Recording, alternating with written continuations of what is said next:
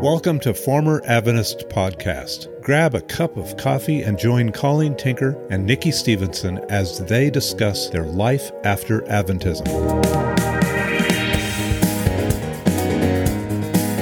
Welcome to Former Adventist Podcast. I'm Nikki Stevenson. And I'm Colleen Tinker. Today we're going to finish up the account of Daniel in the lion's den. And I have to ask Colleen, as we've gone through this chapter, I've had the phrase, dare to be a Daniel in my head. Me too. And I want to know, when you were an Adventist, why did you think Daniel was spared from the lions?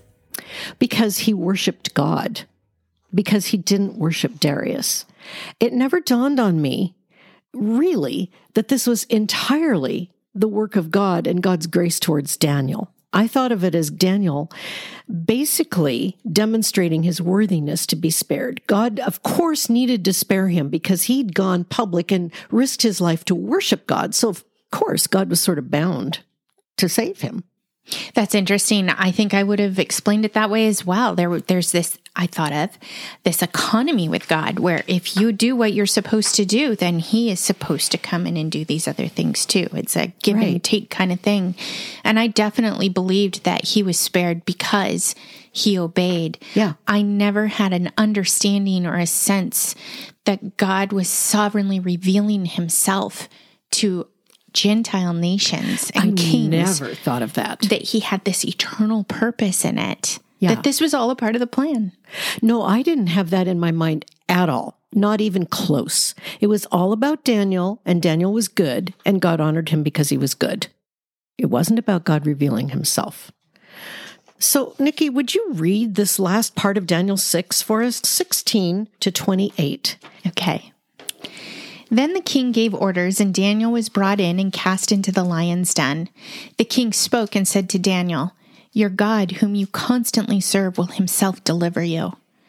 A stone was brought and laid over the mouth of the den, and the king sealed it with his own signet ring and with the signet rings of his nobles, so that nothing would be changed in regard to Daniel. Then the king went off to his palace and spent the night fasting, and no entertainment was brought before him, and his sleep fled from him. Then the king arose at dawn, at the break of day, and went in haste to the lion's den. When he had come near the den to Daniel, he cried out with a troubled voice. The king spoke and said to Daniel, "Daniel, servant of the living God, has your God, whom you constantly serve, been able to deliver you from the lions?" Then Daniel spoke to the king, "O king, live forever. My God sent his angel and shut the lions' mouths, and they have not harmed me, inasmuch as I was found innocent before him, and also toward you, O king, I have committed no crime." Then the king was very pleased and gave orders for Daniel to be taken up out of the den. So Daniel was taken up out of the den, and no injury whatever was found on him, because he had trusted in his God. The king then gave orders, and they brought those men who had maliciously accused Daniel, and they cast them, their children, and their wives into the lion's den. And they had not reached the bottom of the den before the lions overpowered them and crushed all their bones. Then Darius the king wrote to all the peoples, nations, and men of every language who were living in all the land, "May your peace abound. I make a decree that in all the dominion of my kingdom, men are to fear and tremble before the God of Daniel. For he is the living God and enduring forever, and his kingdom is one which will not be destroyed, and his dominion will be forever. He delivers and rescues and performs signs and wonders in heaven and on earth, who has also delivered Daniel from the power of the lions." So this Daniel enjoyed success in the reign of Darius and in the reign of Cyrus the Persian. What a story. It reminds me of the children's stories in Adventist churches when I was little. You know, there'd be a story and it was all about being good and God taking care of you if you're good. And then I can just see this, you know, the children and the parents are all eaten by the lions. Okay, children, go back to your seats. Yeah. When I read that, I thought, that wasn't in the children's story. Yeah. I actually hadn't remembered that detail. Well, so we come back to verse 16 here, where we left poor King Darius, trapped by his own ego in a law he wrote in a system where he can't backtrack. And these exulting satraps who figure they've got him where they want him, and they've got Daniel where they want him. So what does Darius have to do? Well, now he has to go and put Daniel in the lion's den. And, you know, in the previous podcast we recorded, we saw that he didn't want to do that. He had spent all afternoon exerting himself to rescue Daniel. He had to be reminded, you can't do anything, King. So against his own will, his own desire, he had to give those orders. I can't even imagine the internal agony poor Darius felt. I mean, I actually feel a little sorry for him, but God was using this to reveal himself to Darius too. Isn't it interesting that God is in the business of redeeming? And I do find it very interesting. Again, in the last chapter where Belshazzar has his feast and has the judgment from God written on the wall and he loses his life, in that account, God was not warning Belshazzar because Belshazzar knew. Belshazzar knew Nebuchadnezzar. He knew the story. He knew who Daniel's God was. He knew, and he rejected him and dishonored him by bringing in those vessels to have the orgy for the pagan gods. But in this case, Darius knows that Daniel is different. He knows he has a different spirit. He recognizes and honors Daniel for that, and now he has to put his best man in the lion's den because he himself allowed himself to be entrapped. And I'm sure Darius realized that he was actually having to play this out because he had done something based on ego without wisdom. His words to Daniel were so interesting to me, given the nature of his decree that got them in this situation to begin with. Nobody was to petition another god or another man for help. But he spoke to Daniel a statement of almost faith. He says, your God whom you constantly serve will himself deliver you. Those are prophetic words. Yes. That was incredible to see. He knew Daniel was faithful to his God. He knew that. And he had to know that that was part of what drove Daniel's character and integrity and trustworthiness. I thought of that too, Nikki. I think it's really quite remarkable because, again, Daniel was about 80 years old here, approximately. And Daniel's reputation and God's reputation preceded him. And Darius knew. I mean, Darius was new to the kingdom. You know, this was a new empire. But Daniel somehow was known to him, and Daniel had been a faithful witness of the Almighty God for over 70 years in 2 pagan kingdoms. And here he is at the end of his life witnessing the same way to a new king in a new empire as he had to Nebuchadnezzar all those years before. And Darius knew this man was different. So what did they do? Well, they bring a stone and they lay it over the mouth of the den. And then they sealed it with their signet rings, the king's and the rings of his nobles, so that nothing would be changed in regard to Daniel. And that made it very clear that Daniel's preservation was an act of God. Absolutely. I somehow thought about, I know the circumstances are different, but I thought about the stone in front of Jesus's tomb when I read this verse, and how Pilate reluctantly gave the Jewish leaders permission to take a stone, take a guard, and seal the stone. And the point of the seals, the signet rings, was so that if that seal was broken, it would be evident that somebody had tampered. So in this case, Darius and all those nobles put their signet rings, the seals of their rings, on this stone, so it would be clear nobody can move the stone. And you're right. This means if anything happens, it's not them, it's God. Mm-hmm. So the next verse tells us what Darius did after the stone went in place. Talk to us about that. Well, he went to his palace and he spent the night fasting. He wouldn't let any entertainment come to him, and he couldn't sleep. He was very disturbed. He was very upset. You know, I think about what must have been actually going on. I mean, we know from the account, from the story of Daniel, that he knew his God and he trusted his God, and he knew that God could shut those lions' mouths or not. You know, whichever way it went, he was going to be okay because he knew his God and his God would take care of him. And the king is terrified.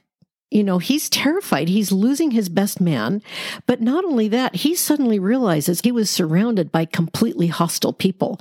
There was nobody there who was looking out for him. Only Daniel really cared. He might have been in more danger than Daniel. I know we can't prove anything, but I'm curious, what do you think about his fasting? Do you think that was a petition? It's possible. We don't know. It's possible it was just that he was so anxious he couldn't eat. But it could have been. It could have been a petition. But at any rate, he couldn't do anything, and he knew everybody around him was ready to pounce. And they were ready to pounce on him if he did anything they didn't like. Yeah. He was in danger. Probably the only person in the kingdom that night who was at peace was Daniel, and he was down with the lions. So what happened in the morning? Well, at the break of day, the king went in haste to the lion's den. And when he came near the den, you could hear it in his voice. Yeah. He cried out to Daniel with a troubled voice. And he said, Daniel, servant of the living God. That's a statement of faith right there. Isn't that interesting? Servant of the living God, has your God, whom you constantly serve, been able to deliver you from the lions? So he knows that Daniel's God is the living God, but he doesn't know him enough to know he's able to do anything he wants to do. Right. Could he do even that? Yeah. And it is interesting to me that he uses that word, the living God, too, because for some reason my mind went to the letters to the churches in the first 2.5 chapters of Revelation. And in some of those letters, Jesus reveals himself to the church as the living God. And I just find that interesting because even here, Darius, this pagan king, knew that Daniel's God was living. Those pagan gods were dead. He knew that this was the living God. The living God we serve today as well. I found Daniel's response interesting. It was the same as, and I know that the flatterers used this phrasing as well, but Daniel uses it only when he respects the king. Remember, he didn't use this with Belshazzar. Oh, that's true. He said, O king, live forever. My God sent his angel and shut the lions' mouths, and they have not harmed me, inasmuch as I was found innocent before him. And I love this. And also toward you, O king, I have committed no crime. God made clear to Daniel that even though he broke the law of the Medes and Persians, he committed no crime. He was innocent before God. That really struck me too, Nikki, and I thought it was really interesting that he included the fact that he had committed no crime against Darius. Doesn't matter what the law of the Medes and Persians says, and the fact that Darius actually sort of put himself in that corner made no difference.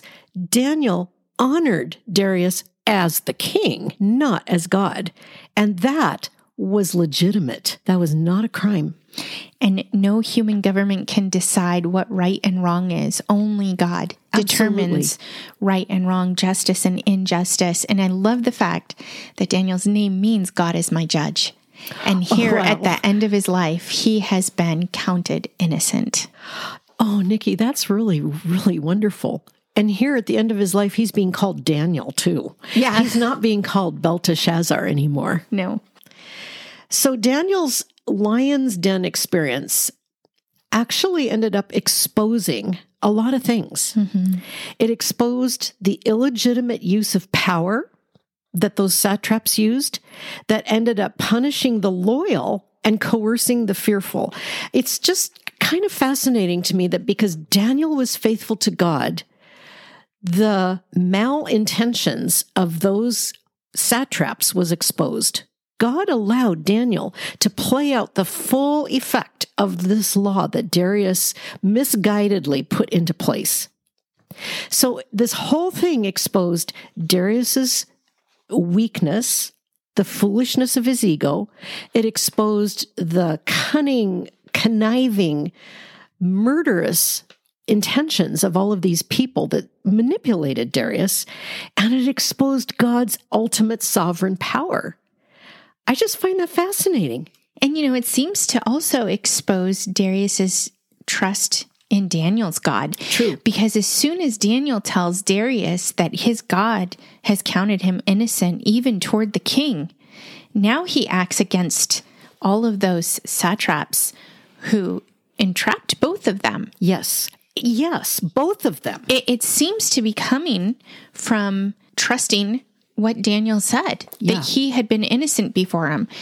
What law in Medo-Persia could justify him doing what he does next? Exactly. But God's pronouncement of Daniel as innocent would. That's true, because what he does next is not part of the law of the Medes and Persians. It goes against the law. So what does he do? Well, he gave orders and had those men and their wives and their children thrown into the den. Now, according to the text note in my NASB study Bible, that was a Persian custom. And I'm thinking, yikes. If I were a criminal in Medo-Persia, my entire family would be subject to capital punishment if I were caught, and not a very quick and easy. This isn't like being shot in the head. This would be a very conscious, painful death. How do we know that the lions weren't just, satisfied and didn't eat Daniel because they'd had enough? Well, before they ever reached the bottom, they had crushed the bones of all of these people that the king had thrown in the den.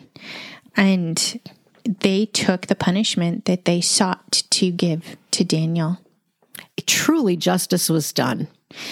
I appreciated what Wiersbe pointed out when he talked about how God will often punish those who plot against his people with the very crimes they sought to give to them. He said, Pharaoh ordered the Hebrew male babies destroyed in Egypt, and at Passover, all the Egyptian firstborn died. Wow. He commanded the newborn Jewish babies to be drowned in the Nile River, and his own army was drowned in the Red Sea. Wow. Haman tried to destroy the Jewish nation and ended up being hanged on the gallows he had made for Mordecai. Even if sinners aren't judged in this present life, they will be judged after they die, and the judgment will be just. That's really a profound quote. Daniel, living all these years before the cross, but being God's man in a pagan nation, faithful to God, and God was faithful to him because God cannot deny himself. Daniel ultimately is saved by faith. He had faith in his God. And it's so interesting that in Hebrews 11, there's a reference, it has to be to Daniel. Hebrews 11:32-34 says this, and what more shall I say? For time would fail me to tell of Gideon, Barak, Samson, Jephthah, of David and Samuel and the prophets, who through faith conquered kingdoms, enforced justice, obtained promises, stopped the mouths of lions, quenched the power of fire, escaped the edge of the sword, were made strong out of weakness, became mighty in war, and put foreign armies to flight. So way in the future, Hebrews 11, we have a reference back to this faith of Daniel, and he was saved by faith. Absolutely. In verse 23 of this chapter in Daniel, it says that Daniel was taken up out of the den and no injury whatever was found on him because he had trusted in his God. It doesn't say because he had been faithful. Right. It says because he had trusted in his God. Wow. This chapter ends with Darius doing something very similar to what Nebuchadnezzar did. What does he do? Well, he writes a decree to all the people, nations, and men of every language who are living in all the land. And I love, he starts just like Nebuchadnezzar did. He blesses them with peace. May your peace abound. Yeah. And then he speaks words that I can only understand is coming from the Holy Spirit. He said, I make a decree that in all the dominion of my kingdom, men are to fear and tremble before the God of Daniel, for he is the living God and enduring forever, and his kingdom is one which will not be destroyed, and his dominion will be forever. He delivers and rescues and performs signs and wonders in heaven and on earth, who has also delivered Daniel from the power of the lions. That is amazing. It is amazing. And I think about all of these people from all of these lands and all of these languages. Do you think any of them were going, who's Daniel? Or do you think they all knew? Because Nebuchadnezzar had sent out a decree all those years prior. Well, it certainly suggests to me that people had heard of him. I mean, I can't prove that, but whatever the case, we have him in God's eternal word here. Yeah. And we do know who he was. And it says at the end of the chapter, Daniel enjoyed success in the reign of Darius and in the reign of Cyrus the Persian. So we don't know the exact year that Daniel died, but we do know that he lived into the time of Cyrus. And Cyrus, we know, is the king who ended the exile, who gave permission to the Israelites to go back to Judah, and ultimately he helped fund them and protected them with military power and might, and helped them rebuild the temple that way. So Daniel served the Lord and served the empires of two pagan nations, Babylon into Medo-Persia, and Daniel remains as a faithful servant of God. But more than anything, we see God's faithfulness to himself and to his people, because he fulfilled his promises in Daniel and through Daniel's life, and brought pagan kings to faith. And I think Darius believed. I absolutely do too. Won't it be fun to meet him? Yeah, and Nebuchadnezzar. I know. What was that like? So it was God who revealed his faithfulness and his power. It wasn't Daniel who revealed faith and power. It was God. He showed Darius, as he had shown Nebuchadnezzar, who he is. It was God who exposed the evil of the satanic plot to destroy Daniel. He protected Daniel from the unprotectable danger of the lion's den. I mean, there was no way out of that, and there was no way to control those lions, but God did. God revealed himself to ancient Babylon through the raging, narcissistic king Nebuchadnezzar, who had come to trust the God of the Hebrews, and now he reveals himself to Darius the Mede. And also, through Daniel and the reputation of Daniel's God, he reveals himself to Cyrus as well. As we finish this historic part of the book of Daniel, I just want to remind you all that this same God is the God who calls us to himself today. This is the God who shut those lions' mouths, is the God who sent Jesus, the Son of God, to this earth in a human body to take human sin, to pay for it in his death and burial, and to break the curse of sin in his resurrection on the third day. This God is the only God that it's safe to trust, because he is the living God. And he's asking you today, if you haven't, to place your trust in him and to know the certainty of eternal life through the blood of his Son. Join us next week as we begin examining chapter 7. We're going to go back in time during the year of Belshazzar as king, and we're going to read about Daniel's vision of the 4 beasts. We'll see you then. Thank you for listening to Former Adventist Podcast. You may email us at formeradventist@gmail.com. Former Adventist Podcast is a ministry of Life Assurance Ministries. For more information, weekly articles, videos, and a donation link, go to our website at proclamationmagazine.com.